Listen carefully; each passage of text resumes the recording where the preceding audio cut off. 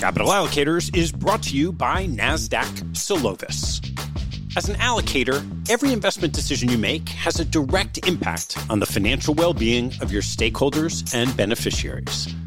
But with a fragmented portfolio view across your public and private market holdings, you can risk making decisions without the full visibility of their impact on the overall portfolio. Organizations need a solution that delivers a consolidated portfolio view to let the investment team shift their focus from operations to analysis. A solution that helps create context faster and take the right actions sooner. NASDAQ Solovis is a software platform that unifies your public and private market holdings data to create a single source of truth. It empowers investment teams to understand the impact of every decision with accurate and reliable information. Solovis delivers transparency and insight into performance, liquidity, and risk across an entire multi-asset class portfolio.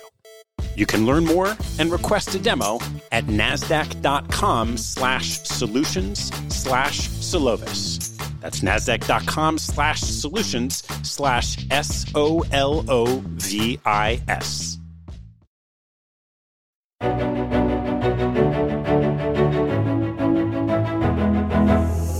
I'm Ted Seides, and this is Manager Meetings. This show is an exploration of investment opportunities through conversations with money managers conducted by one of the manager's institutional clients. We'll share the stories and strategies that attracted their attention and capital. You can learn more and join our mailing list at capitalallocators.com. All opinions expressed by Ted, guest hosts, and podcast guests are solely their own opinions and do not reflect the opinion of Capital Allocators or their respective firms. This podcast is for informational purposes only and should not be relied upon as a basis for investment decisions. Clients of Capital Allocators, the firms of guest hosts, or podcast guests may maintain positions in securities or managers discussed on this podcast. On today's manager meeting, Paul Valent interviews Steve Drobny. Paula is a legend in the endowment world and recent guest on Capital Allocators, who's now serving as the Chief Investment Officer for Rockefeller University's $2.5 billion endowment after spending 20 years at the helm of Bowdoin College's endowment. Steve is the founder and managing partner of Clocktower Group, an alternative asset management platform whose activities include seeding and investing in global macro hedge funds, fintech venture capital, China-focused seeding, climate change venture capital, and macro research. Their conversation covers the changing global landscape, geopolitics, China, fintech, Latin America, and ESG. Steve also shares his candid contrarian opinion of the endowment model. Please enjoy this manager meeting with Steve Drobny from the Clocktower Group. Steve, it's great to see you. I know a lot of people are not familiar with you because you're sort of a hidden gem. So I thought we could start with the elevator pitch of your background and what the Clocktower Group is. Sure, Paula, and thanks for doing this. I'm a little bit media shy, press shy. I like to focus on my clients and our investments rather than myself. And as you know from coming to our events, I'm never on stage. I never talk. And so this is quasi uncomfortable for me. But I'm excited to do it with you because I'm a huge fan of yours. And so it's a real honor to be here with you, Paula. So Clocktower Group is an alternative asset management platform that offers bespoke products to our clients. We look to identify investment opportunities that are difficult to source, access, monitor, or understand. We start with a top-down framework from our macro core, and we have a relationship-based investing style. That's the core of what we do. And I'll explain that a little bit later. But we employ a go anywhere, do anything attitude. We're in Santa Monica. We're not in New York. We're not in San Francisco. We're not in London. We're not like other people. We're kind of wacky. We don't dress right. We don't look right. We don't act right. But that's kind of the point. We think that the real gems of the investment world are found in the cracks in between what everyone's doing. So you'll never find us doing multifamily housing. You won't find us doing LBO private equity. You'll find us in the weird corners of the world, but working with super smart, large pools of capital that understand they can't be everywhere all the time and do everything. And so we work very closely with our clients in a very collaborative, consultative, in the tent type of approach, and work in very weird areas like global macro, seeding, onshore China, early stage venture capital investing in fintech and climate. But we've really focused on the clients most, and human capital and relationships is kind of number one for us. It's why we host our annual macro and venture events that you've been to, small, unique, high level. And it's why we've just really dig in on the travel and off the run type stuff. I think you're a little modest about your background. I think that you are one of the most innovative out of the box thinkers, and you're right, you're non-conventional. You're sort of a surfer dude. You have an accounting degree, a master's degree from London School of Economics. You've written 3 really good books about global macro and about the investing environment. You're passionate about surfing, and I love the way you think back differently. So I think you underpresent yourself. I think you're amazing. So I am going to start this discussion with a rule that you always have at your conferences. I'm giving you 1 slide only to discuss what you're most interested in. What is the content of this slide? What I'm most interested in is where the world's going. That's what global macro is. Global macro starts with a blank slate of paper and looks forward as to what's happening in the world and has the widest scope of investment choice of anything in the world. It can be any product, any instrument, any time frame, anything. And it's about where we are today and where we're going. I think most investors and investment categories really focus on what has happened, what was the price, where's the price going to go, because based off of this earnings multiple or this historical precedent. How do I put that on 1 slide? It's just a picture of the globe, and having unlimited choice is daunting but exciting. And endowments and foundations have been slow to embrace macro strategies, but global macro goes through periods of underperformance and everyone throws it out the window. Right now it's doing really well because there's this disruption in commodity markets, rates, FX, the yield curve. And so you started in 2005, you wrote your book Inside the House of Money, and you interviewed people like Scott Bessent, Jim Rogers, Jim Leitner. And then you followed that up in 2021 with the New House of Money and the Jim Chanos, Kyle Bass. So what's changed in global macro between those 2 books?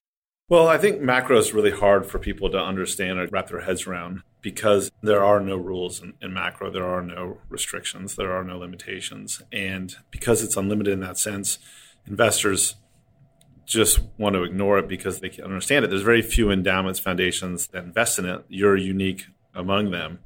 And macro has its moments where it's working and times where it's not working, just like any other investment category. And it's had a tough run for the last several years because equities were going straight up. You got to think of macro really in a portfolio context as a diversifier. If you're running a big pool of capital right now, what are your diversifiers? Bonds aren't a diversifier anymore.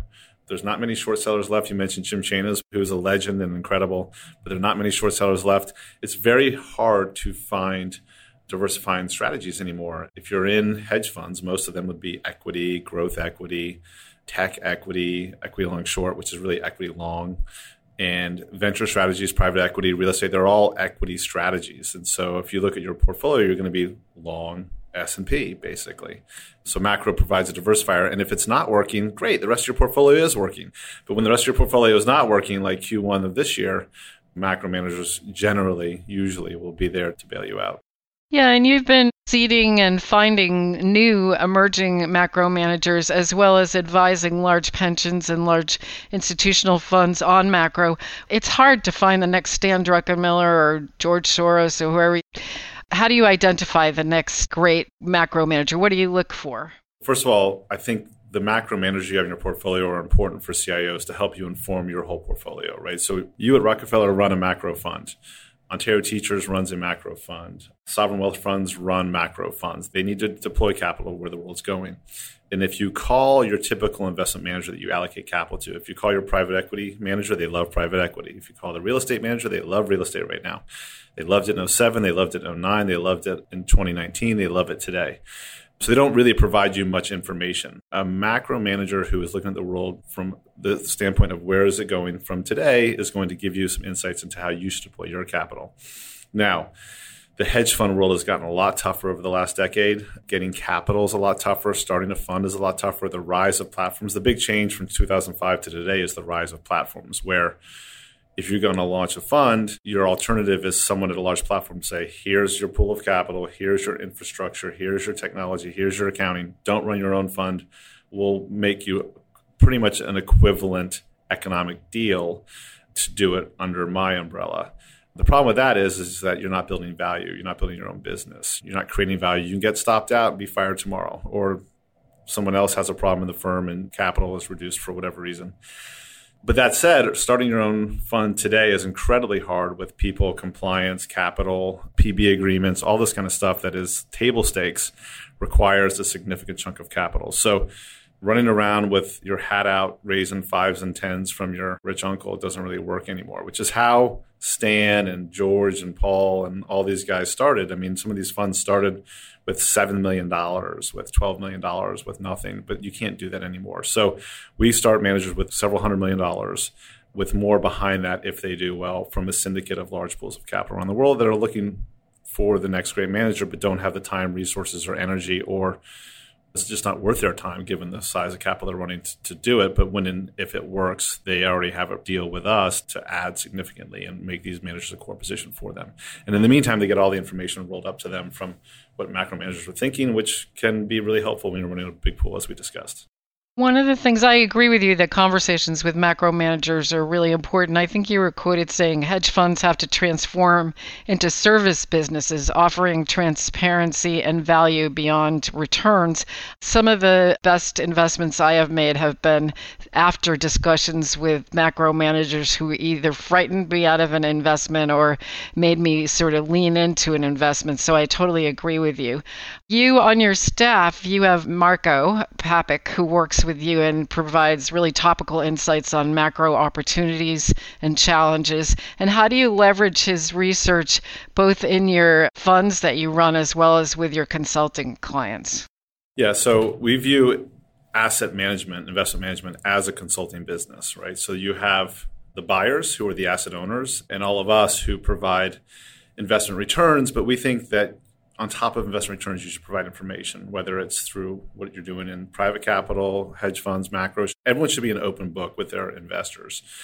We sit on top of a lot of information from our clients, managers, network, et cetera, that I wanted to put in one place. So we created this strategy unit and brought Marco on board several years ago to be the point person for our clients. If you think about who has perfected this, Bridgewater's perfected this. They have the Bridgewater Daily, which is, for most institutional investors, a required daily reading. They spend a lot of money, a lot of energy, a lot of people to do that. And as a result, voila, they have the world's largest hedge fund. So you treat your clients well, you look after them, you provide value on top of returns, and you get more clients and more assets. It's that simple. So they've perfected it. We're doing our own version of it where Marco and our strategy team provide information on where the world's going, what we're seeing, what we're hearing through reports, through phone calls, through on-site visits, and then through our events where we gather a couple times a year somewhere cool.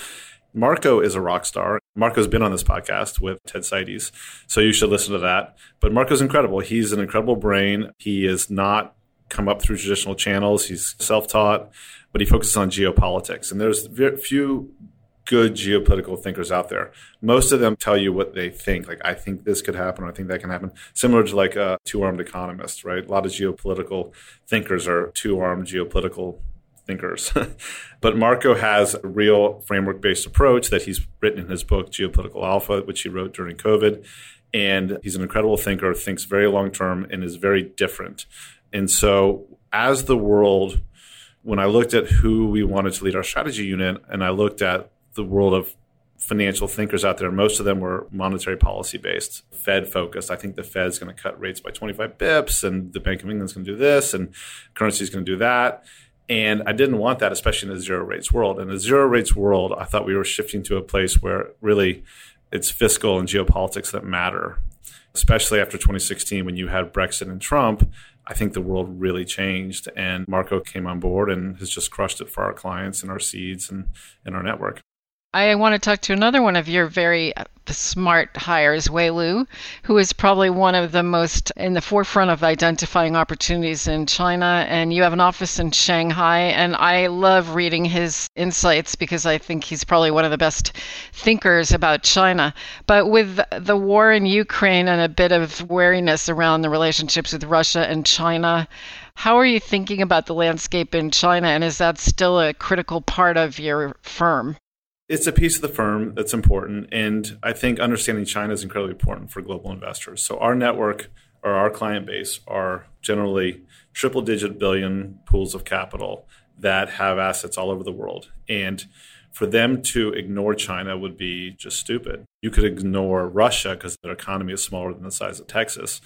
But China is somewhere between 15 to 25% of global GDP, depending on how you count and what numbers you believe. And it is also and has been one of the fastest growing areas of the world. And so having an understanding of China, whether you invest there or not, is incredibly important to how you invest. Wei and I have worked together for over a decade, and we put together an office and team there years ago and started investing in onshore Chinese hedge fund managers about 3-4 years ago at the request of our clients who are looking to get more insight and information in terms of what's going on in China. And there is no better way to get intel from allocating to managers and communicating with them. And if you want to understand what's going on in China, you got to be invested there. So we have an office there and we have a team there in China. And I think what's interesting is that post-COVID, it's become all that more important. First of all, Wei was there in Wuhan in 2019 when COVID started and was reporting back to our clients. Similarly, some of these latest trends with education and social reform, we've been communicating very closely with our clients. But most large pools of capital, most investors have not been to China since 2019. I'm sure you're included. When are you going to go there again? Probably not for another year, 2 or 3. And so you either just don't do China, which is fine. Rockefeller, you can decide that with $2 to $3 billion. But if you have $100 billion, $200 billion in assets, you can't ignore it. And to do it yourself without traveling there is very difficult. And so we are increasingly serving as a bridge to our clients who need onshore intelligence and information and access. That's amazing. Before we leave the macro side, I want to talk, but in 2016, I invited you to an endowment conference, and you did a presentation on portfolio management 4.0 for endowments, where 3.0 was David Swenson's, the Yale model, and then prior to that, it was 60-40 and all that. In that discussion, you underlined the fact that macro should be in institutional portfolios as an important asset class. So are you still married to portfolio management 4.0? What has changed since then? In some ways, everyone follows the Yale model and we're lemmings and we all do the same thing. And I love talking to you because you're so out of the box sometimes. And I think that has benefited the portfolios that I have run. So what's your thought on the endowment management 4.0, 5.0? Where are we? Well, first of all, David Swenson was a genius, identifying, partnering with managers and running a diversified pool of capital when he did back in the late 90s. The problem with it today, as we discussed, is that most of the investments are equity allocations. And so you're basically getting a levered S&P position. I think that, and by the way, that's been great up until 3 months ago. So from 2016, when I made that presentation to Nancy Zagethi's conference, to 3 months ago, I look like an idiot. And I am an idiot. I don't know anything. Nobody knows anything, but I really don't know anything. I just partner with really smart people and hope that that wins the day. But the idea is that if you're running a large pool of capital, your job is to decide what your beta allocations are, whether it's equities, bonds, real estate, cash, that kind of stuff. And how you decide that the information in those weightings is driven by your inputs, which I think macro managers, as discussed, provide the best forward-looking inputs to that process. That is Real Money 4.0. Real Money 3.0, the Yale model, was great in a declining bond and vol and interest rate environment, inflation environment. And the question now is, have we seen the bottom of inflation and rates? And if we have, that model is probably not going to be so great going forward. Agreed. I want to take a break in the action to tell you about NetSuite by Oracle, helping businesses accelerate growth and run better with a suite of ERP, financial, CRM, and e-commerce products. Here are 3 numbers for you to remember. 36,025 and 1. 36,000 is the number of businesses that have been upgraded to NetSuite by Oracle. NetSuite turns 25 years old this year.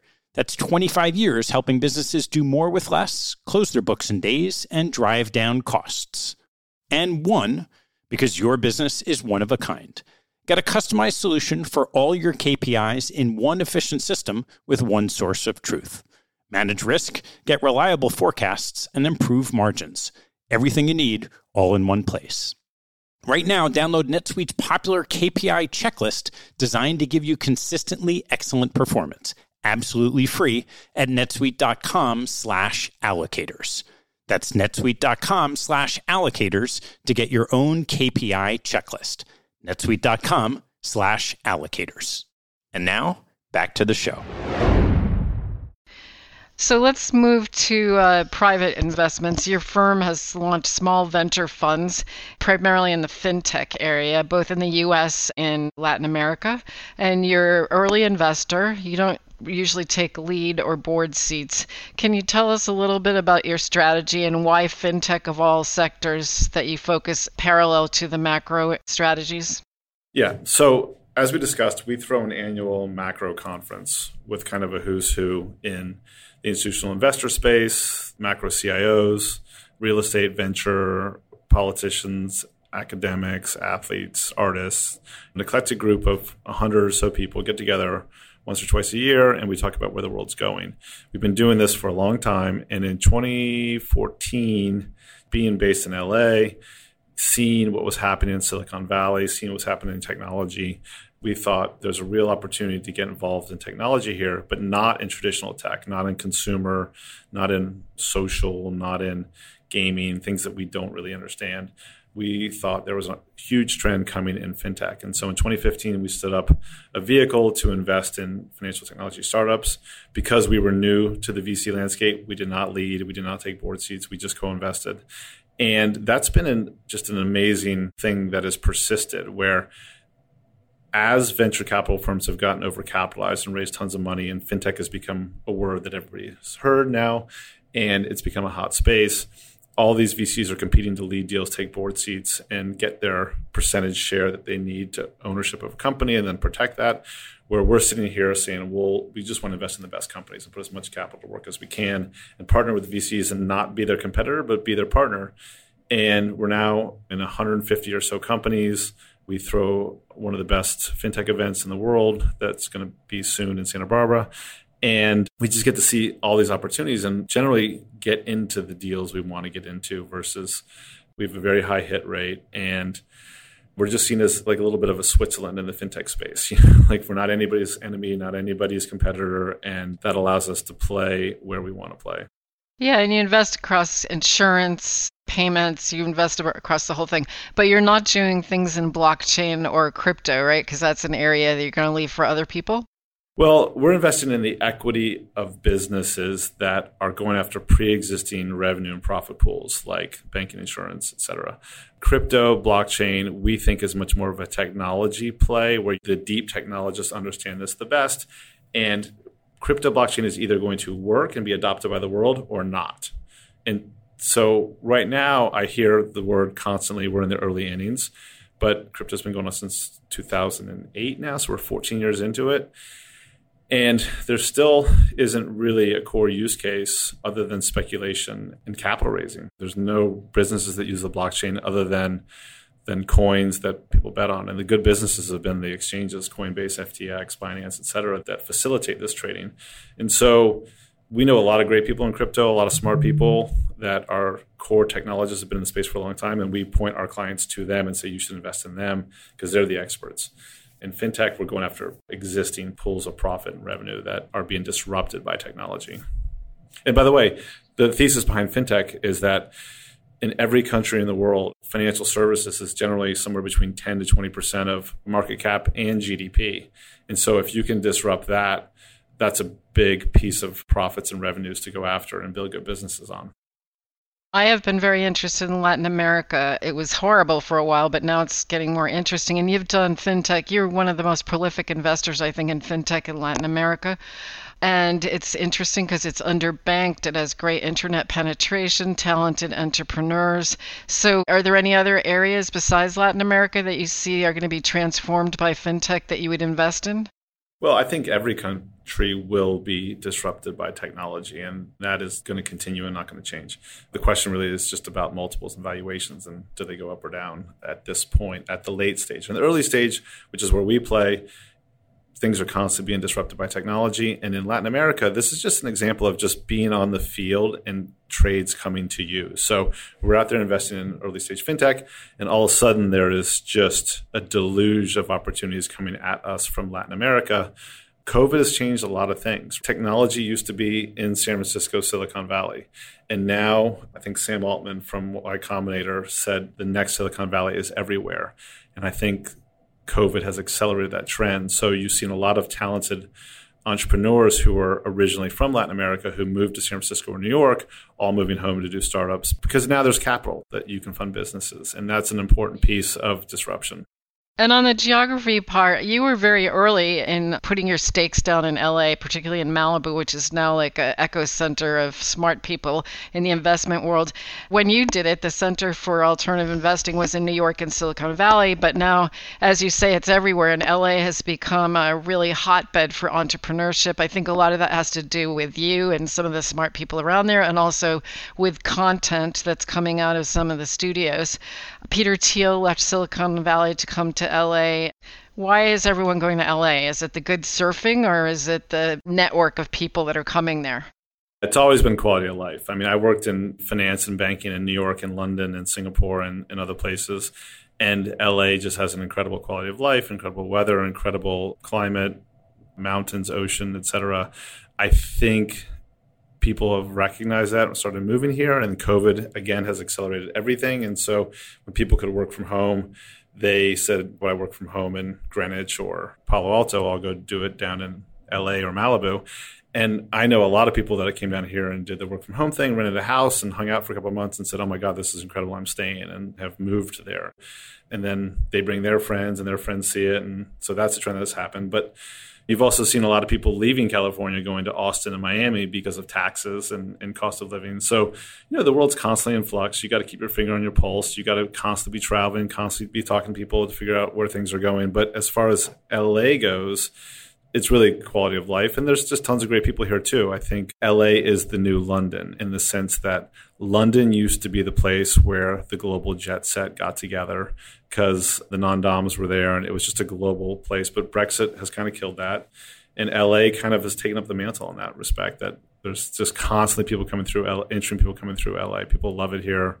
Yeah, and your last conference was in Austin, and I did not understand how wonderful that was and how many venture capitalists and hedge fund managers are migrating there as well. We try to host our events where the world's going to be hot next. And in 2014, if you remember, we did it in Miami. And Miami got completely bombed out after 2008, 2009 to 16, 17 were like really dark years for South Florida. But in 2014, 2015, 2016, we did the Miami events there and really caught the upswing of Miami. And then we moved it to LA, where we thought Silicon Valley was getting too expensive. The traffic was horrible. The quality of life was declining. And people were going to start moving to LA, which they did. And so we did a couple of events here in LA. And then we were planning around 2020 to do Austin. We thought Austin was the next hotspot. COVID kind of shut our events piece of our business down for a couple of years. And then we just did it a month ago in Austin. And it's incredible how much that has blown up that city in terms of people, technology, hedge funds, investors, art, soccer, all kinds of cool stuff. So Clocktower recently launched an initiative to look at venture investments in ESG around climate change. Tell me about that. I know I'm very interested. We all are interested in ESG. We have to be. I was just with my daughter in San Diego. She's a marine ecologist, and she scared me about the heating of the ocean. So what is the strategy that you're going to be using, and what kind of innovation are you looking at that will address the ESG issues? Yeah, I mean, we think climate sustainability is the next big decade-long trend. And this is kind of a confluence of Marco and our strategy team having a view, our clients signing up for net zero 2050 and saying, hey, guys, we've signed up for this thing. We don't know how to do it. Can you help us figure it out? Climate had a big moment 20 years ago with Vinod Khosla and Kleiner investing in a bunch of climate strategies, and none of them worked. So then that world was bombed out and uninvestable for 20 years. We think now is the time to invest in early stage private technologies and climate sustainability, because it has shifted from like, I care about the environment, I don't want to have straws, I don't want to sea life caught in fishing nets, to government level concerns like China, US, Europe have to focus on being self-sustaining from an energy standpoint. We're going through deglobalization. And it's every man for himself right now. And governments are going to throw tons of money at sustainability and climate as their citizens are going to start to revolt about climate issues. You mentioned Malibu, where I live. In 2018, we had a massive wildfire that burned 10% of the homes in town. And you've seen the wildfires in California and Australia and all over the world that are making people push their politicians in a certain direction, which is going to be spending money on sustainability. You talked about your daughter. My sister lives in Alaska, and she's a marine biologist as well. And she's also a dog musher and does the Iditarod. So in her 20 years in Alaska, she has seen climate change firsthand. And she's seen it in the fish stocks and the fish life, as well as just the climate. And all you have to look at is the average temperature of the Earth for the last 50 years. Just look at that chart if you want to be scared. And so give us an example of an early stage private company that would be interesting for an investor. I think that thing in Ukraine with the infrastructure of Europe was depending on Russia. And so that is going to change. All of a sudden nuclear is green. But give us an example of some early stage technologies that might be interesting for climate.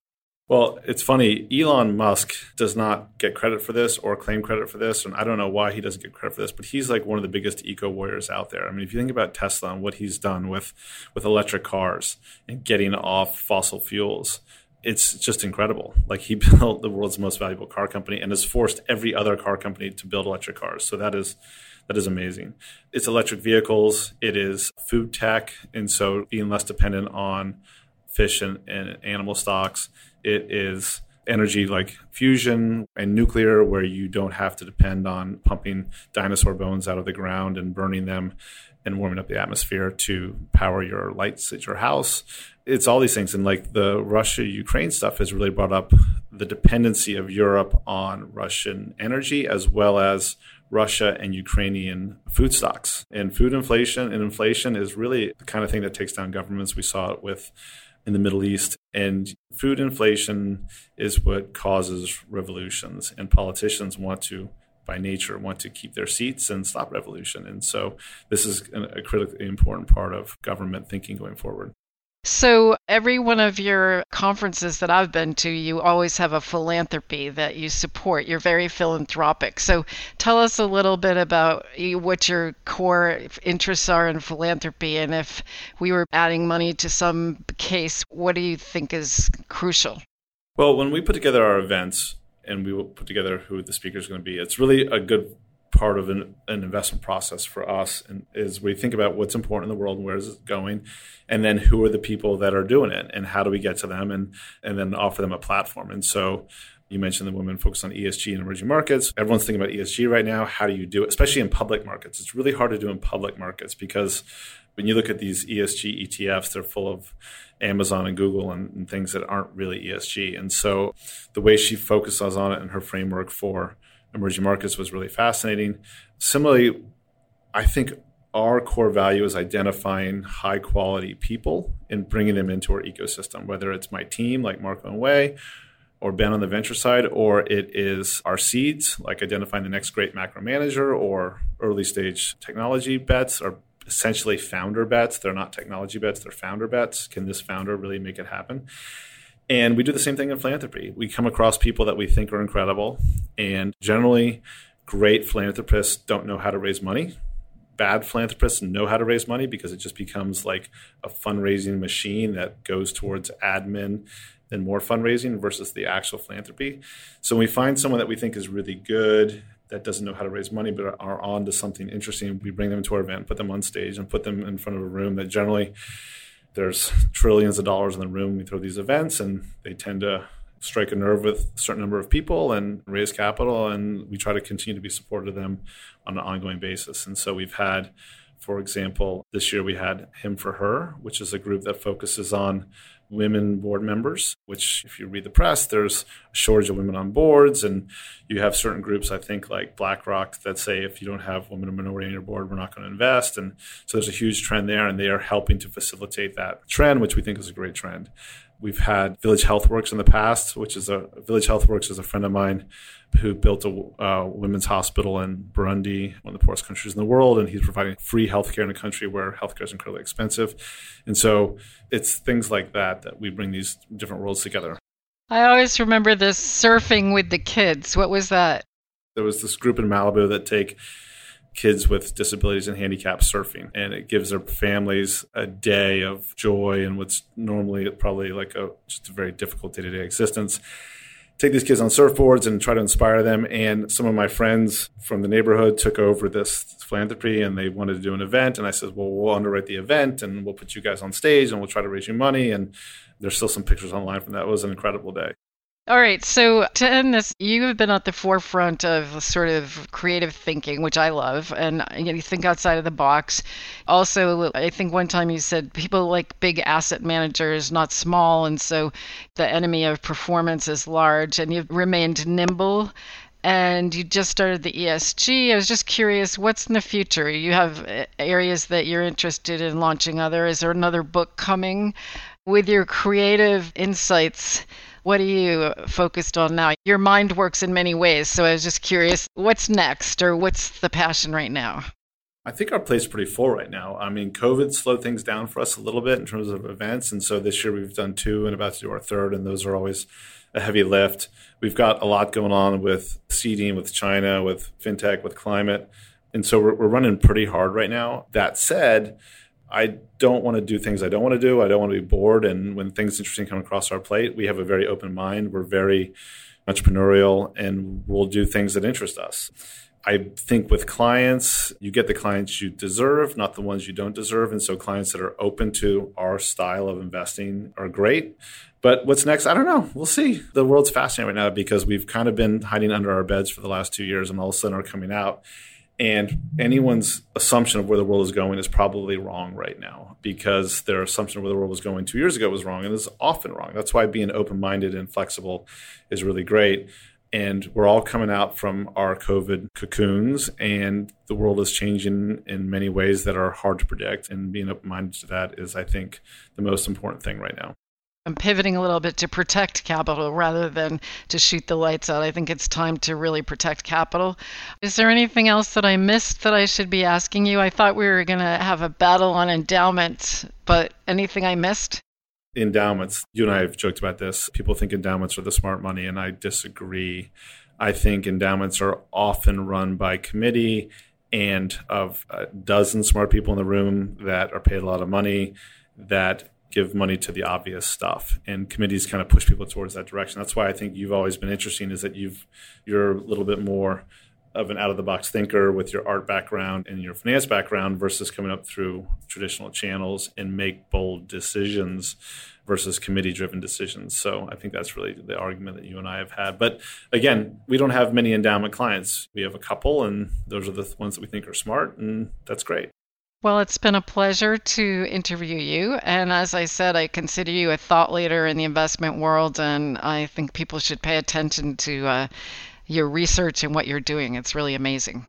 Thanks, Paul. It's an honor to be interviewed by you, who I think are a legend in the investment space and someone I really look up to. I hope you enjoyed this conversation and maybe even piqued your interest to explore further. See you next time.